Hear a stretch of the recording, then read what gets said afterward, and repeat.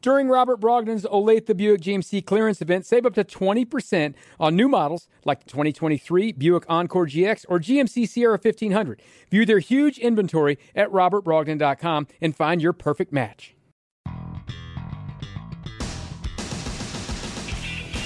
The show that takes you home. The Homestretch with Sterling Holmes on ESPN Kansas City, 1510 AM, 94.5 FM, and the ESPN Kansas City Facebook page. Welcome to the Homestretch, ESPN Kansas City, 1510 AM, 94.5 FM, 1510.com, and Facebook Live. Live in studio on a frigid Thursday afternoon. Kyle behind the glass. It was so cold last night, taking my dog outside at, midnight. The wind off of the snow and ice was brutal. I was out there for like 5 or 10 minutes, and my face was almost frostbitten. Horrible. What is this weather? Why are you taking your dog out at midnight? He's got to go. What are you going to do? Leave him in the house, Kyle? You want me to let him piss on the carpet? No, pal. He knows better than that. I'm not letting that happen. Smart. Come on. I don't want you to have a dog, Kyle. I thought you were like walking him that late. No, I'm not walking him. You think I'm an idiot? No, Come on. Well, don't answer that, Kyle. Don't answer that. You know who's not an idiot? The man we are bringing on right now, Jordan Foote. Foote noted on Twitter. Make sure you follow him, Foote. Jordan, how are you? Sterling, I'm good, first of all, thank you. Second of all, you had a perfect opportunity, a layup, fast break, nobody past half court, to say, speaking of idiots, we have Jordan Foote. But instead, you were a good friend and said, you know who's not an idiot. So I respect you for not taking the layup. See, I can't do that to you, Jordan. You keep ducking me on the show. You keep ducking me in golf. You won't play with me. You've ducked me in basketball. I figured if I say anything mean, you're just going to duck me forever. Yeah, that's a good point. If you called me an idiot, I probably would never talk to you again. Wow.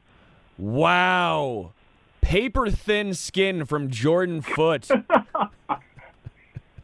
All right, let's talk Chiefs first. I do want to get some of your thoughts on the Royals and what they have been doing this offseason, obviously as inside the Royals, but also Arrowhead Report. I want to talk to you about this upcoming matchup, Chiefs, Bengals. We've talked all week long about it. I want to get your thoughts because I don't want to say a Chiefs hater, but you're definitely not. You're definitely not a Chiefs homer, okay? I'm the heel of Chiefs Twitter, I guess. That's what I got called. I think it was last week or the week before. Well, it works too because Jordan Foote, heel. Come on now. Nice talking to you, Sterling. We'll do this again next week. How about that? No, but when it comes to all of the trash talk surrounding this game, you obviously don't have a rooting interest, if you will. You're a Rams fan first and foremost. Your Chiefs alliance is strictly business. What do you make of Mike Hilton and the Bengals in general having all this Reggie Miller-esque trash talking going on? Well, it was something until Willie Gay Jr. came out this afternoon and said nothing impresses him about the Bengals offense. Yeah.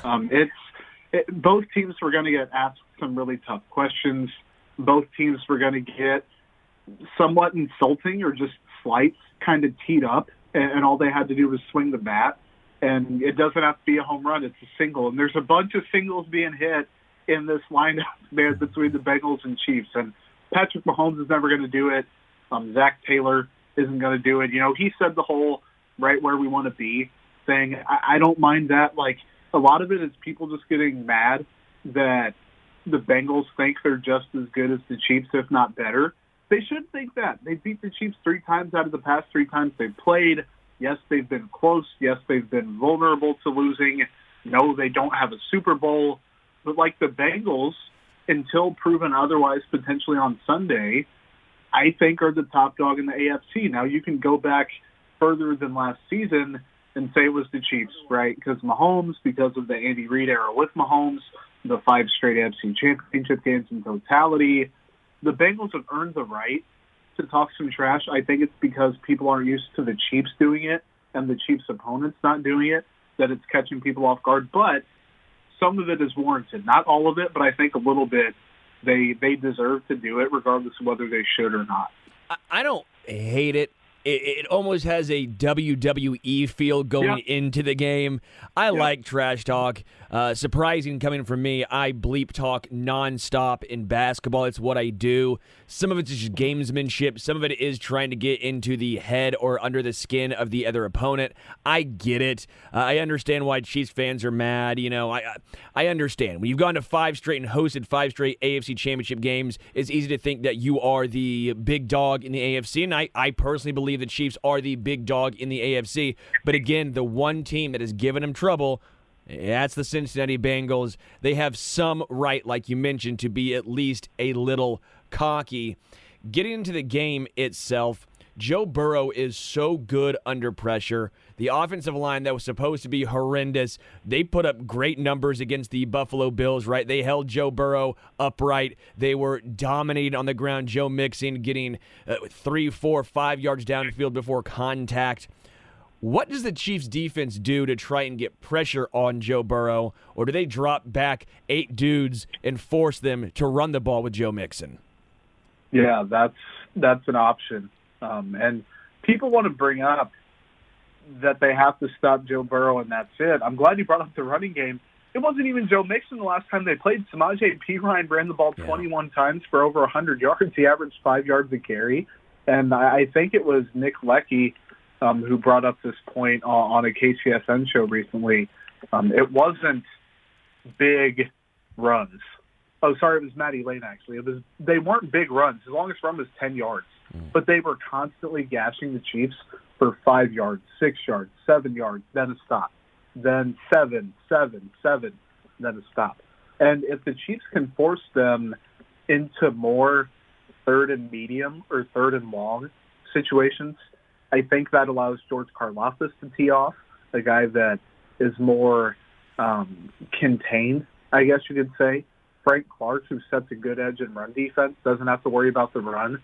Chris Jones, who has worked on gap discipline and integrity this year on defense and playing good run defense, he doesn't have to worry about that. When you force the Bengals into obvious passing situations, like, yes, that makes it more likely that Joe Burrow is going to dice you up, but it also gives you a better chance at sacking him or getting pressure on him. So I think not only getting stops on first and second down, that's obviously paramount to any team. Also, Steve Spagnuolo getting creative with the blitzes he runs, whether it's L'Jarius Sneed out of the slot, maybe Trent McDuffie out of the slot, maybe he sends Nick Bolton or a Willie Gay Jr. more likely, regardless of what safety he has playing near the line of scrimmage. Like, it's going to be interesting to see what packages he kind of sets up for this one. I think it's going to be a near empty the tank, empty the barrel type game for Andy Reid and Steve Spagnuolo. They're going to be calling their asses off in terms of plays. I think it's going to be interesting. I don't know.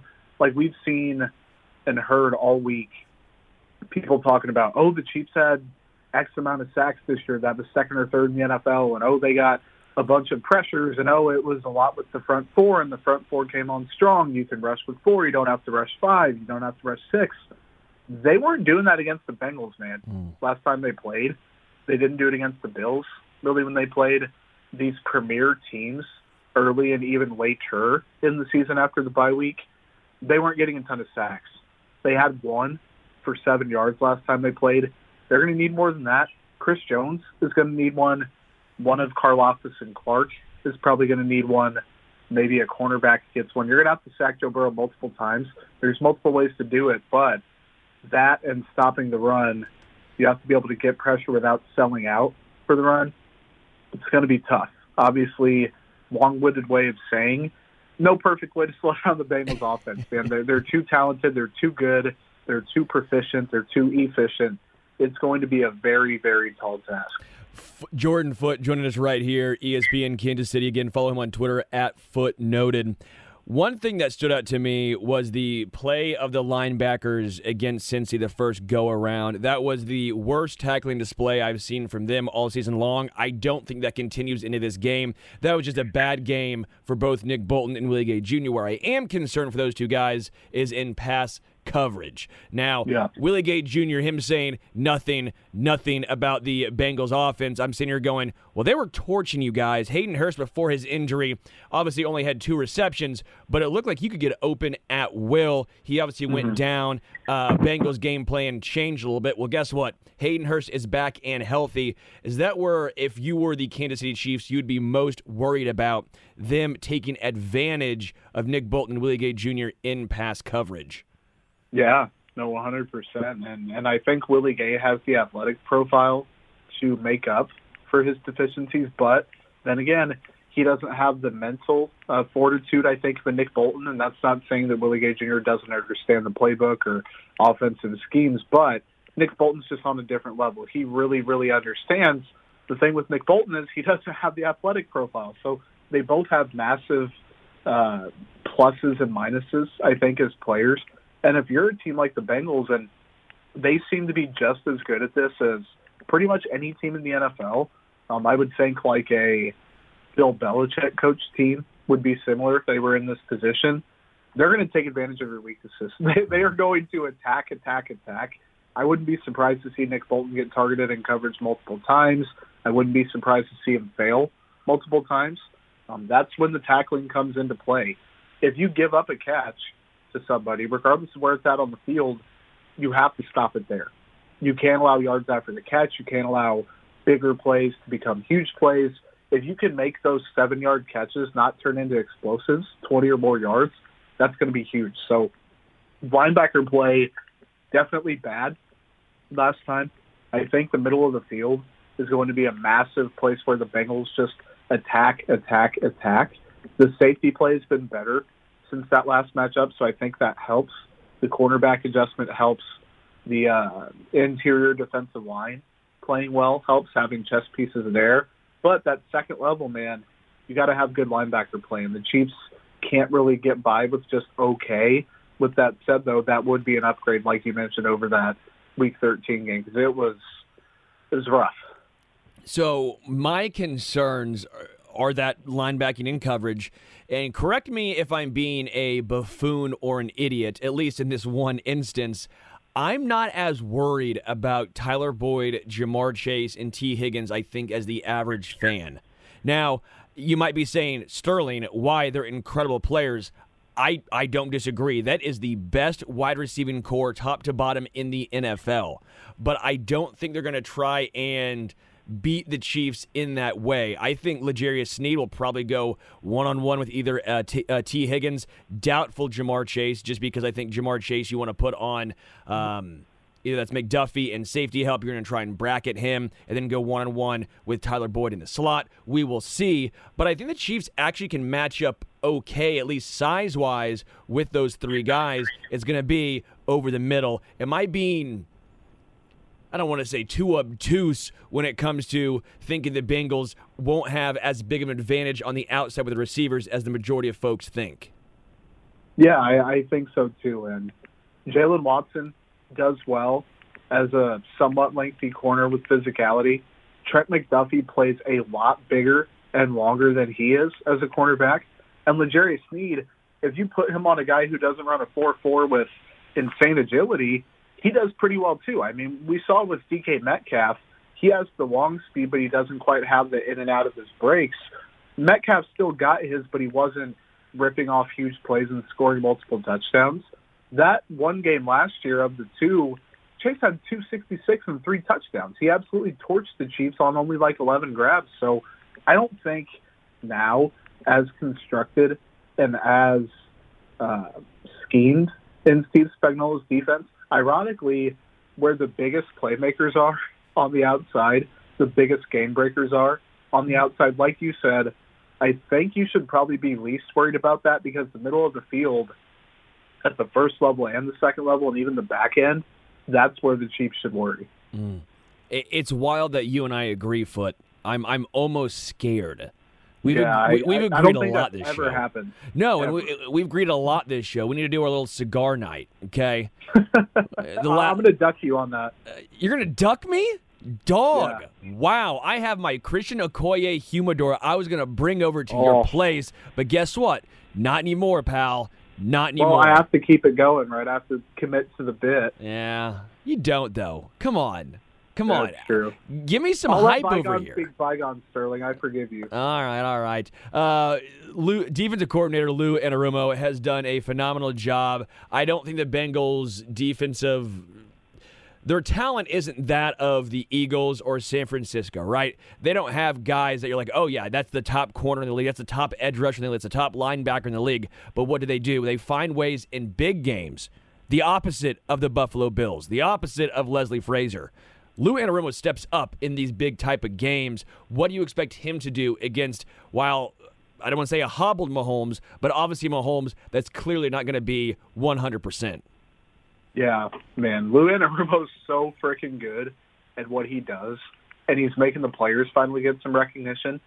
When you called, I was 5 minutes and 28 seconds into the video on The Ringer, where Ben Solak is talking about the Bengals defense and how the job they did against Mahomes recently. Like, I am such a nerd when it comes to how they managed to drop 8 and stymie the Chiefs offense last year. On one hand, I don't think you can do that this year with the personnel and the scheme that the Chiefs have. Not that it's like drastically different, but it's different enough. 2, with Patrick Mahomes being injured and maybe a little bit less mobile. Now, earlier in the week, it seemed like he'd definitely be hobbled. Now, I don't know. He seems to be doing okay. I think once he's the game comes, he's superhuman. It makes no sense. Yeah. No, he's going to be running around and doing crazy stuff on, I almost said Saturday, on Sunday. He did it in the Super Bowl in what was, he said, the most painful injury of his career. So they're going to get him hopped up on something. He's going to be able to be Mahomes. Now, is he going to be running quite as crazy? No. Is he going to be apprehensive a little bit? Probably. Is he going to be cautious? Probably. But him staying in the pocket even a little bit more, or helping his tackles out by not dropping so deep into the pocket, that's going to help the passing game, him getting the ball out quicker. Last year, the Bengals knew. I'm looking at the screen right now. Patrick Mahomes has Jerick McKinnon wide open in the flat, didn't throw him the ball. He just, this year, does want to do that. And he's always going to be the guy that wants to push the ball down the field, get it to Kelsey, get it to MVS, get it to Kadarius Toney, get it to McCole Hardman, Juju if he's open in the intermediate. He's hitting his running backs a lot. The Chiefs have weaponized those guys. I think that makes it to where you can drop 8 and you can force the Chiefs to rip off these 9, 10, 11, 12-play drives. But they can do it. They can do it about as well as anybody in the NFL. So that, combined with the injury, combined with Mahomes and Reed just regressing to the mean in a positive way from that AFC Championship game last year, I think they're going to be okay, even though Anarumo's really, really good at this job.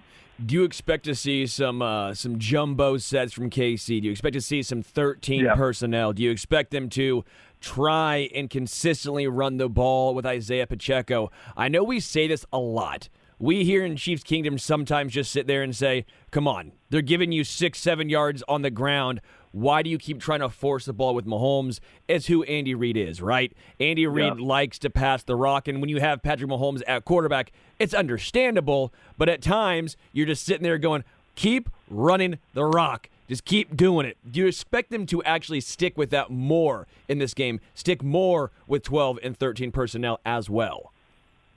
I think sticking with 13 personnel is a yes.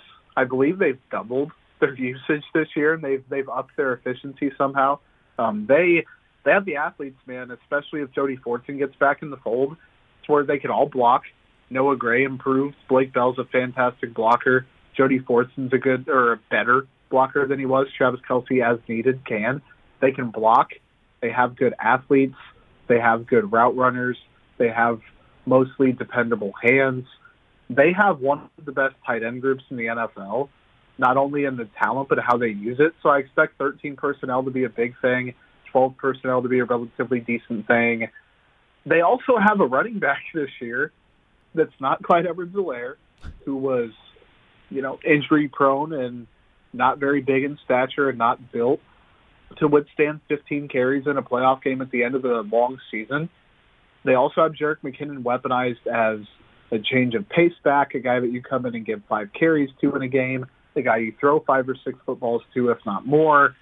Then they have Isaiah Pacheco, who has emerged as a potential, hey, dude, we're going to give you 15 carries, and you're going to carry the bulk of the load on the ground. You're going to run hard. You're not going to get tired. We're going to get a lead. You're going to help sit on the lead. All that good stuff. They have that guy. So the personnel this year is tailored to sitting on a lead and just having these long drives. I think they can do it. Now, do I expect it? I think more than last year, but like you mentioned, it's hard to get Andy Reid to fully commit to that. Now, I don't know if you can have any underrated or under-talked about aspects of a game, considering it feels like it's only Thursday, and we've talked ad nauseum at every single tidbit, every single aspect of this game. But one factor that I think still might not be talked about quite as much as the other ones, Joe Thuney was out against the Bengals the first time around this season. Orlando Brown Jr. had his worst game of the season with Joe Thuney out. How big is it that Joe Thuney is back in this game? Will the offensive line hold? Do you have a lot of faith in them? They've played well as the season's gone on. I, for one, again, I don't think Orlando Brown Jr. necessarily deserves elite left tackle money, but I also think he's been above average. He's been, for sure, serviceable. Yeah. I think Andrew Wiley, for the most part, has been serviceable at right tackle, considering what you were expecting from him. What do you think of this Chiefs offensive line now that Joe Thuney is back in this one? Yeah, I think that's a big deal. Orlando Brown Jr. had a really, really, really rough first half last week before Mahomes got back in the game and they shored some stuff up. I think sometimes Mahomes doesn't help his tackles out with his drop depth and him running around quite a bit. Also, though, they give up a ton of pressures, him and Andrew Wiley. Mahomes helps avoid those and doesn't take a lot of sacks. So it goes on both of them. With that said, notwithstanding that first half last week, Orlando Brown Jr. has been playing good football in the second half of the season. He was battling a knee injury that I think was reported for 1 week and then came off the report. He battled that for several and was playing bad football as a result. He's playing better. Joe Thuney has played through some injuries. He still has always been playing good football. That is huge. I think also there was no Kadarius Toney for that game. There was no McCall Hardman for that game, and both of them might play. At least Toney will play on Sunday. So health is a big deal. And, yeah, maybe they're without Clyde Edwards-Helaire. Maybe they're without Jody Fortson. If he doesn't get called up from the injured reserve, maybe they're without Hardman. Maybe Mahomes is hobbled. But health-wise, getting Joe Thuney back is huge. Being in a better spot, that's a big deal. And I think also a sneaky thing that people aren't talking about that 1 good week or 2 good weeks doesn't really solve, I think special teams need to be talked about, man. Kickoff coverage was bad last week. Harrison Butker, I don't think he's completely out of the woods yet. The Bengals might take advantage. Like, in a game this big with these 2 good of teams, special teams could be the difference. If you mess up on special teams once or twice, that could be the 1 or 2 or 3 point swing or 7-point swing if you give up a touchdown. I think that needs to be talked about more too. Yeah. Jordan Foote joining us right here, ESPN Kansas City. You mentioned Kadarius Toney, and I want to get to him just for a moment. I like to call him Diet Debo. I want to trademark this. I want a T-shirt. And I'm not saying that Kadarius Toney is just a small guy, but Debo Samuel's a big dude. So Diet Debo, that's not a knock against Kadarius Toney. That's flattering. I'm saying you're in shape, pal. Congratulations. But they used him a little bit out of the backfield the same way San Fran uses Debo Samuel with no next week guaranteed. How much do you expect Diet Debo, a.k.a. Kadarius Toney, to play in this one? Hold on 1 second. I'm trying to finalize this trademark request for my original term, Diet Debo. No, I'm just messing with you. Wow. If you take this, Foot, I will find you and frankly be upset with you, okay? I won't do anything. Yeah. I will do you no harm, but I will be irate. I was going to say that's a pretty bold thing to say on something that's being recorded and going to be public access, right? All I said was I'd be livid. I'd be irked. You will have my ire, I didn't say anything bad. I can just make No, this I know. recording go You're away. a smart man. You're a smart man. Kyle just goes, I can make this recording go away. Nice. Okay. Hey, look at you. Company man through and through, right?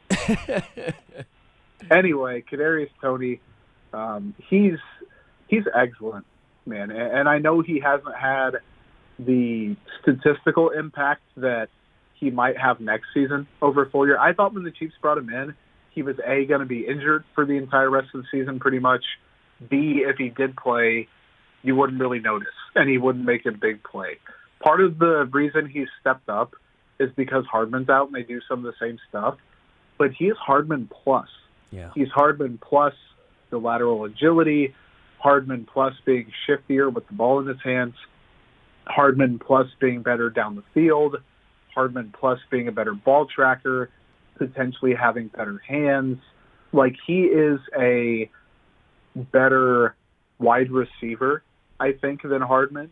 And he's just as good of a weapon in the offense. The Chiefs, like, this is them getting him essentially off the street from the Giants and throwing him in and having him do fun stuff and doing even a little bit of Tyreek Hill stuff that people didn't really think anyone would be able to do because it's Tyreek Hill. So I think Toney, even if he only makes, let's say, 3 noticeable plays where you're like, oh, Toney got the ball, or Toney was in motion there, or Toney was a decoy. If he can affect 3 plays in this game, maybe 4, maybe 5, it doesn't have to be statistically significant. I think that will help the game. I think he's that big of a game-breaking threat, and this is just the tip of the iceberg with him. The Chiefs are going to have a whole offseason to figure out how to implement him. Health is always the worry, but I think if he helps contribute in this game, the Chiefs absolutely won the trade, and really, even if he's just around to provide some production next year, I think they win that either way. Yeah. Jordan Foote is not only deputy editor of Arrowhead Report. Look, I didn't screw up deputy editor this time, so I'm learning here, Foote. I'm getting better with my words. He also is editor-in-chief for Inside the Royals. So before you get out of here, I want to talk a little bit about the Royals. They made some big trades. You know, my guy, Alberto Mondesi, traded to the Red Sox. Let's start there.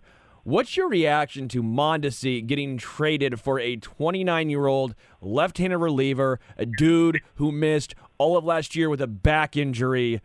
What's your take here? Because I, for one, am not happy. Yeah, I think, and I've been very upfront, I think, about Mondesi. I think you saw 1.5 good years from him. I think he wasn't ready. Initially, I think that kind of hurt him a little bit. I think he also just wasn't ever on the field.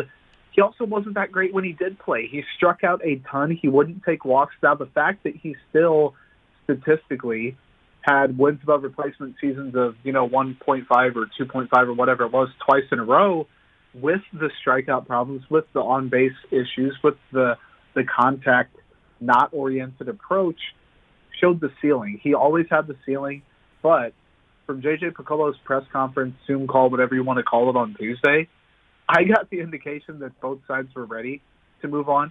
He used the word excited when asked about Mondesi and how he felt several times. Mondesi was ready to get out of there. They were ready to move in a different direction. They still have a decent amount of depth. So the trade itself and the process, I think it's fine. He wasn't going to be there next year anyway. Now, back to the return, Josh Taylor's going to be 30 at the beginning of March. He didn't pitch last year. He isn't very good against right-handed batters. So at the end of the day, you're getting a soon-to-be 30-year-old coming off a lost season who is a lefty specialist only. Now, he's really, really good against lefties. He has a little bit of a track record of success, and he's under club control for multiple years. So you can get better value out of Josh Taylor in those 3 years or 2 years or however long he's a Royal, more than you would have got out of Mondesi this season. But still, you would think they'd get a little bit more. I think it was a slight, very slight, underwhelming return. But all things considered, with Mondesi not even being guaranteed to be ready for opening day, not even being guaranteed to play all of, 50 games, 60 games this year, I think it was okay. Just where I'm coming from, because I've talked about this before, so I don't want to dwell on it too much. With Mondesi, let's just say it's a $1 bet, and if it hits, you win, let's just say $50. Settling for Josh Taylor is like cashing out and all of a sudden saying, yeah, we'll take the 10 cents. It's $1. You don't have a lot of money tied up in Alberto Mondesi. It's not like you have this large contract that you sunk into him. You don't. By the way, Josh Taylor, even if he's on, and this is where I have the main issue, I don't necessarily care that they traded Mondesi. That's not my issue. It's the return. Okay? Yeah. Sorry, nothing against Josh Taylor, but the Royals already have a plethora of bullpen pieces. Josh Taylor might not even be on the active roster. It makes no sense. If you were to ask me going into the season, do you want Josh Taylor or do you not want Josh Taylor? I'd probably say, frankly, I don't think he matters. I don't think he moves the needle. I'd probably say no. So trading a guy to get a guy that I don't think even helps the team, in my opinion, makes zero sense. But let's get into the other trade, which is Michael A. Taylor to the Twins. The Twins sent 23-year-old right-hander Steven Cruz and 25-year-old left-hander Evan Sisk to the Royals. What do you make of these two guys? Because this move, I'm actually a pretty big fan of. Yeah, I think Cruz opened as the number 30 prospect in the Royals system. He was number 28 for Minnesota. Sisk wasn't ranked. Cruz, man, he has a very, very, very lively is dynamic fastball. It can touch triple digits.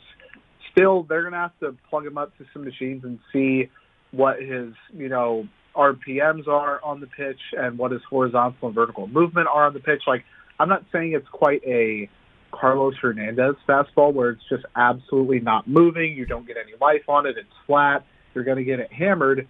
But it also isn't like Fangraphs had it graded as a 70 pitch.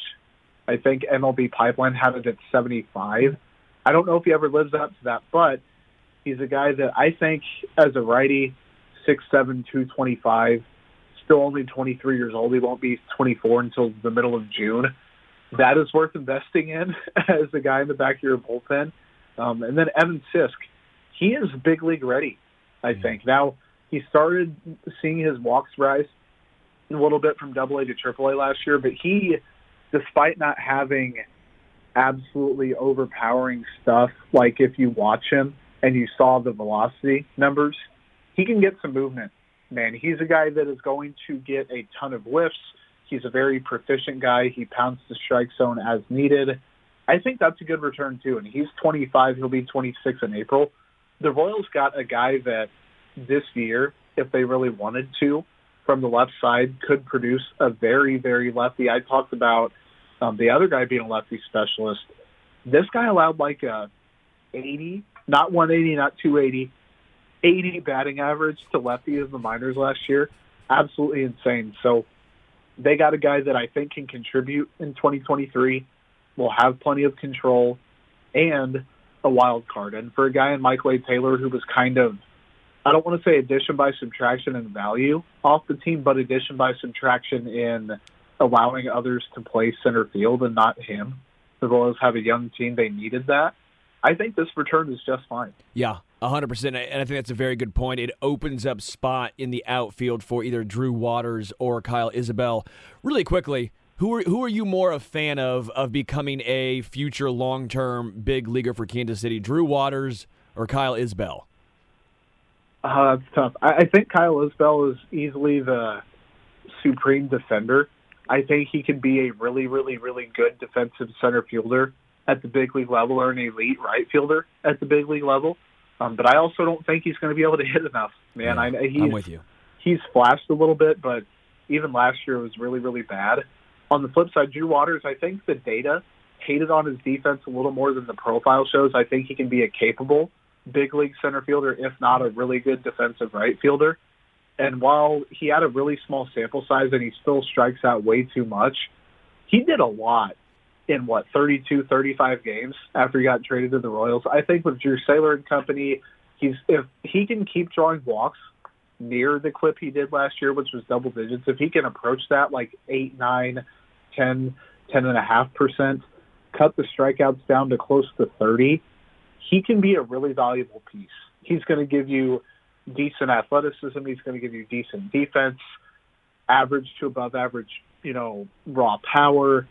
he could be something. So I think Isbell for defensive reasons, Drew Waters in that he's more unknown, more of an X factor, and I think he has the higher ceiling too. Yeah, I'm Team Drew Waters. I've been saying it time and time again. When that trade went down, I was ecstatic, and I'm hoping Drew Waters turns into the guy that I think he can be. Before I let you get out of here and allow you to duck me for as long as you want, obviously the Royals brought in Aroldis Chapman.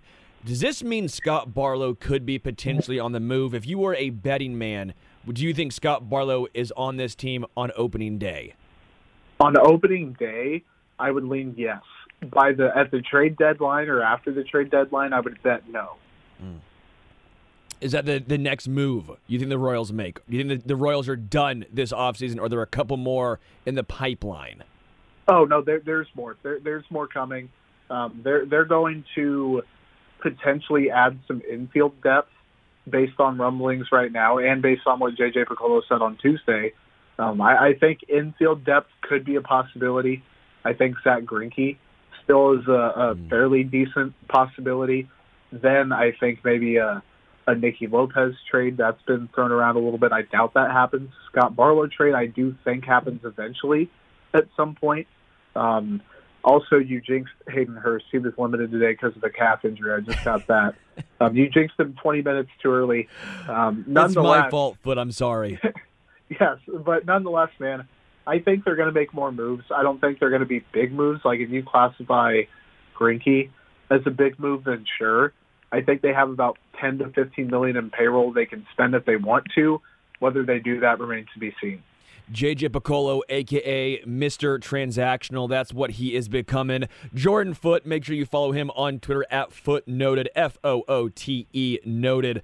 Deputy editor for Arrowhead Report and editor-in-chief for Inside the Royals. Foote, always a pleasure, man. Yep, sounds good. Thank you, buddy. Hey, we'll take a quick break. Come back. Home stretch here, ESPN.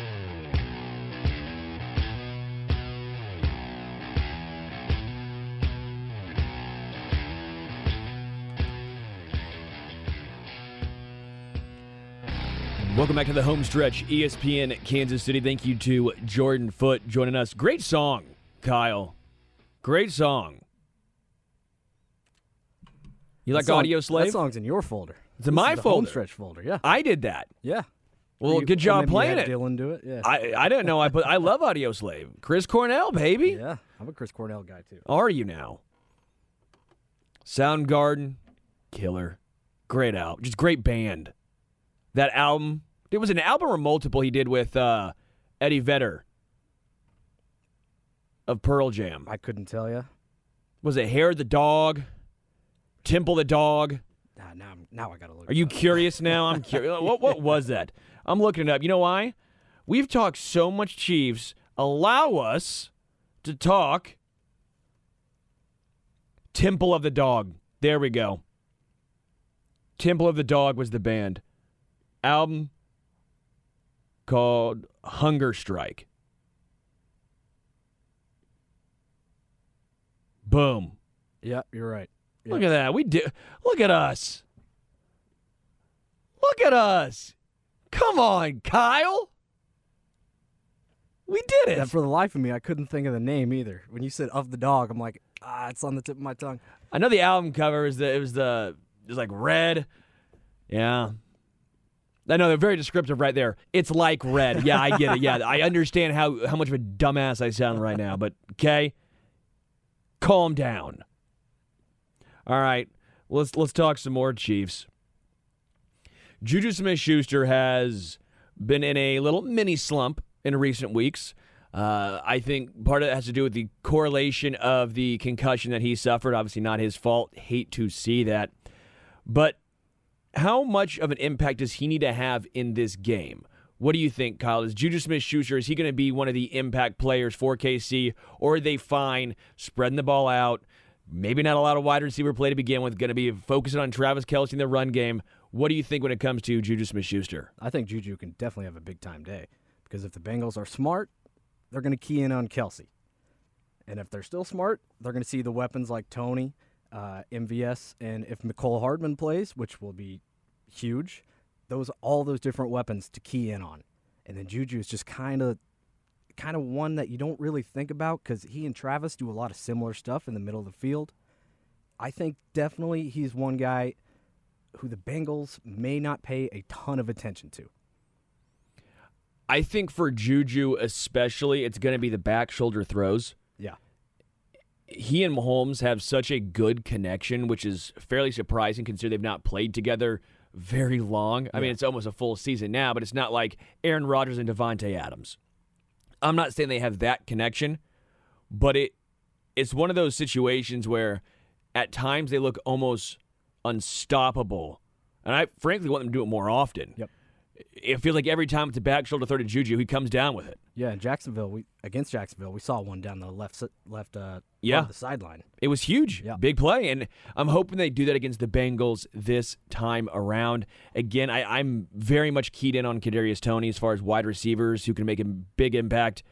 If they get pressure on Mahomes, he needs to get the ball out quick. And I think just in general, I know the ankle's looking better, but we know he's not going to be 100%.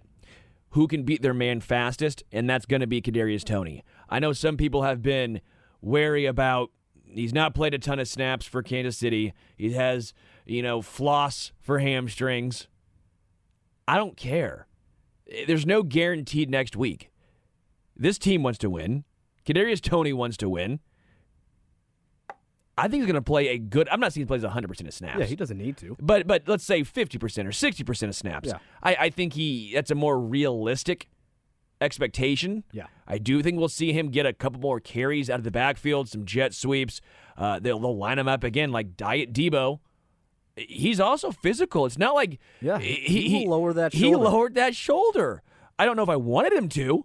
I know he was going for the touchdown, but he's not afraid. Yeah, he's a strong runner. He's a strong runner. And shifty as well. I want the ball in Kadarius Toney's hand, and I do think we'll see him more often than we've seen him in the past. Going to the offensive line, Joe Thuney, again, I mentioned he was out first matchup against the Bengals. Again, I don't think there's anything as an untalked about storyline because feels like every storyline has been talked about. Uncovering every stone. But it does feel like maybe Joe Thuney missing that first game hasn't got its due. I'm not done bringing this up and done talking about it because it was a big deal. And again, I think it's why Orlando Brown Jr. had his worst game of the season. Mm-hmm.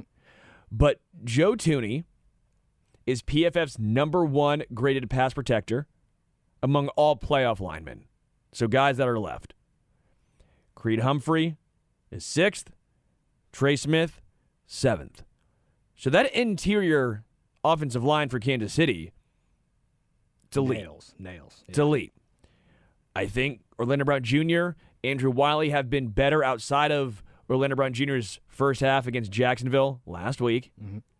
I think part of this is correlation with Blake Bell. With him being back, he's a great blocking tight end. Something that you can chip with, someone you can have leave in there to block. I think that's something to at least keep into account. But I think this offensive line will hold. I know Sam Hubbard and Trey Hendrickson had their way last time around. Last few times around, Trey Hendrickson especially. I'm convinced this offensive line for Kansas City is going to step up and be up for the task. I do think you don't need extra motivation. In an AFC Championship game, you're already playing 100%. But Orlando Brown Jr. mentioned him in his press conference, I want to say, was it Sunday or Monday? Whenever he talked last. Monday, I think. And he went out and said, along the lines of, we're going to have to protect Mahomes extra with his ankle. We're going to make sure we're doing everything extra, going above and beyond. And you might be saying, well, why don't you do that anyway? But I do think there was something to him. All of a sudden, all right, he's hurt. What happened in the second half? That offensive line stepped up in the second half for Kansas City. Absolutely. I mean, they did. Orlando Brown Jr. especially, it was noticeable that first half to the second half. I don't know if he felt bad. I don't think that was actually his fault. I know some fans are blaming Orlando Brown Jr. for the injury to Mahomes. He held for like 4 or 5 seconds there. Yeah. It was a freak accident. It was unlucky. I'm not blaming Orlando Brown Jr. He did have a bad half, though. There might be something to them saying, all right, offensive line, the talent's there. We are not letting the Bengals get to Mahomes. And I do think it is the playoffs. They typically let them play. There was a little holding going on inside. I don't know how much they call it. There's a little holding with the corners against KC or even KC against the Bengals. How much do you call it? The playoffs, they try to let the players make the plays. It seemed like they did against Jacksonville. I like those Jacksonville refs. I did too. The Jacksonville Chiefs refs. I thought they were great. You didn't notice them. I thought the right tackle for Jacksonville may have been going a little early at times, but they were consistent. Yeah. Like, it wasn't like, now it's a flag. They were consistent on both sides. I was pleasantly surprised with those That's all NFL refs. fans are asking for. That's what we want. Consistency. That's all we want. I frankly wish those refs were in this one. I know. Yeah. At least it's not Carl Cheffers in this one. And in the Super At Bowl. least it's not Carl Cheffers in this one. But I do think the interior of the offensive line of Kansas City is a big aspect of this game. The Chiefs need to win in the trenches. I do think we'll see some 12 personnel, a lot of 12 personnel, a lot of 13 personnel as well. No matter how old school much football. no matter how much Mahomes' mobility is affected, Andy Reid's going to have a plan in place, to alleviate that. Sure. And Jerick McKinnon, we all know about his. We saw the hit he put on a Jacksonville DB. That was a linebacker, by the way. Yeah. That wasn't a DB. That was a linebacker. Oh, it was? I believe it was the fault. linebacker who was also the leading tackler in the NFL. Oh, wow. Okay. If I'm not mistaken. I could be mistaken. I've been wrong before, and I'll be wrong again. But when I looked at that, I was pretty sure that was that linebacker. Yeah. Well, I love McKinnon blocking for Mahomes. McKinnon blocking, and we might see a lot of McKinnon for that reason, especially is if they need a guy to be left in to help, it's going to be McKinnon over Pacheco. Yeah. It just is. Pacheco's the better power runner, but when it comes to pass protection, McKinnon is elite. Right. Pacheco might be there eventually, but he's not this year, the year 2023. The interior, by the way, one more thing, allowed only one pressure against the Jaguars. The only negative that I want to point out for all this talk of elite interior offensive line, for all this talk of overall a very, very good offensive line for Kansas City, they've done well for the most part in pass protection. They've struggled on 3rd and 1s, Yes. 4th and 1s, these short yarded situations. What's your take here? Because I've talked about this a lot, and I can't figure it out. I don't know if it's play calling. I don't know if we're just giving them too much credit, and if they're just not as good on these 3rd and 1s. I don't know why.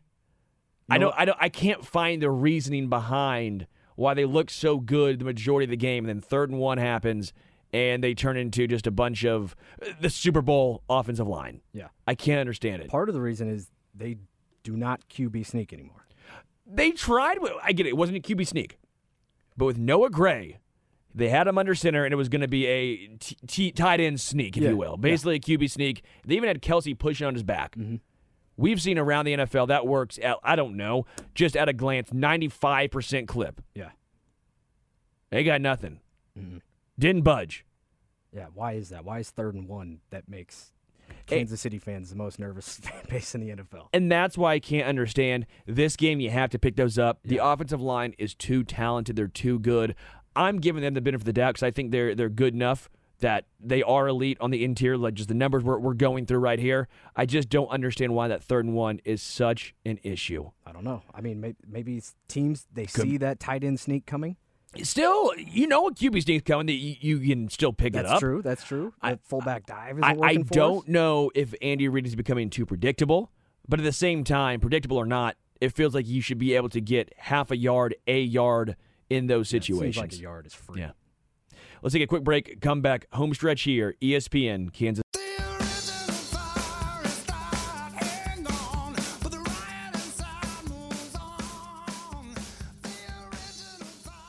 Welcome back to the home stretch, ESPN Kansas City. Again, good job with the Chris Cornell. I'm proud of you, Kyle. Some news right here. Frank Reich will be taking over as head coach of the Carolina Panthers. Steve Wilks is out. Frank Reich is in. I am slightly surprised that Steve Wilks is out. Steve Wilks went 6-6 after Matt Rule was fired following that 1-4 start. I thought Steve Wilks did a fantastic job. Obviously, the former head coach of the Arizona Cardinals for one season, the former defensive coordinator of Mizzou. While he was brutal as the DC of Mizzou, I thought he did a fine job.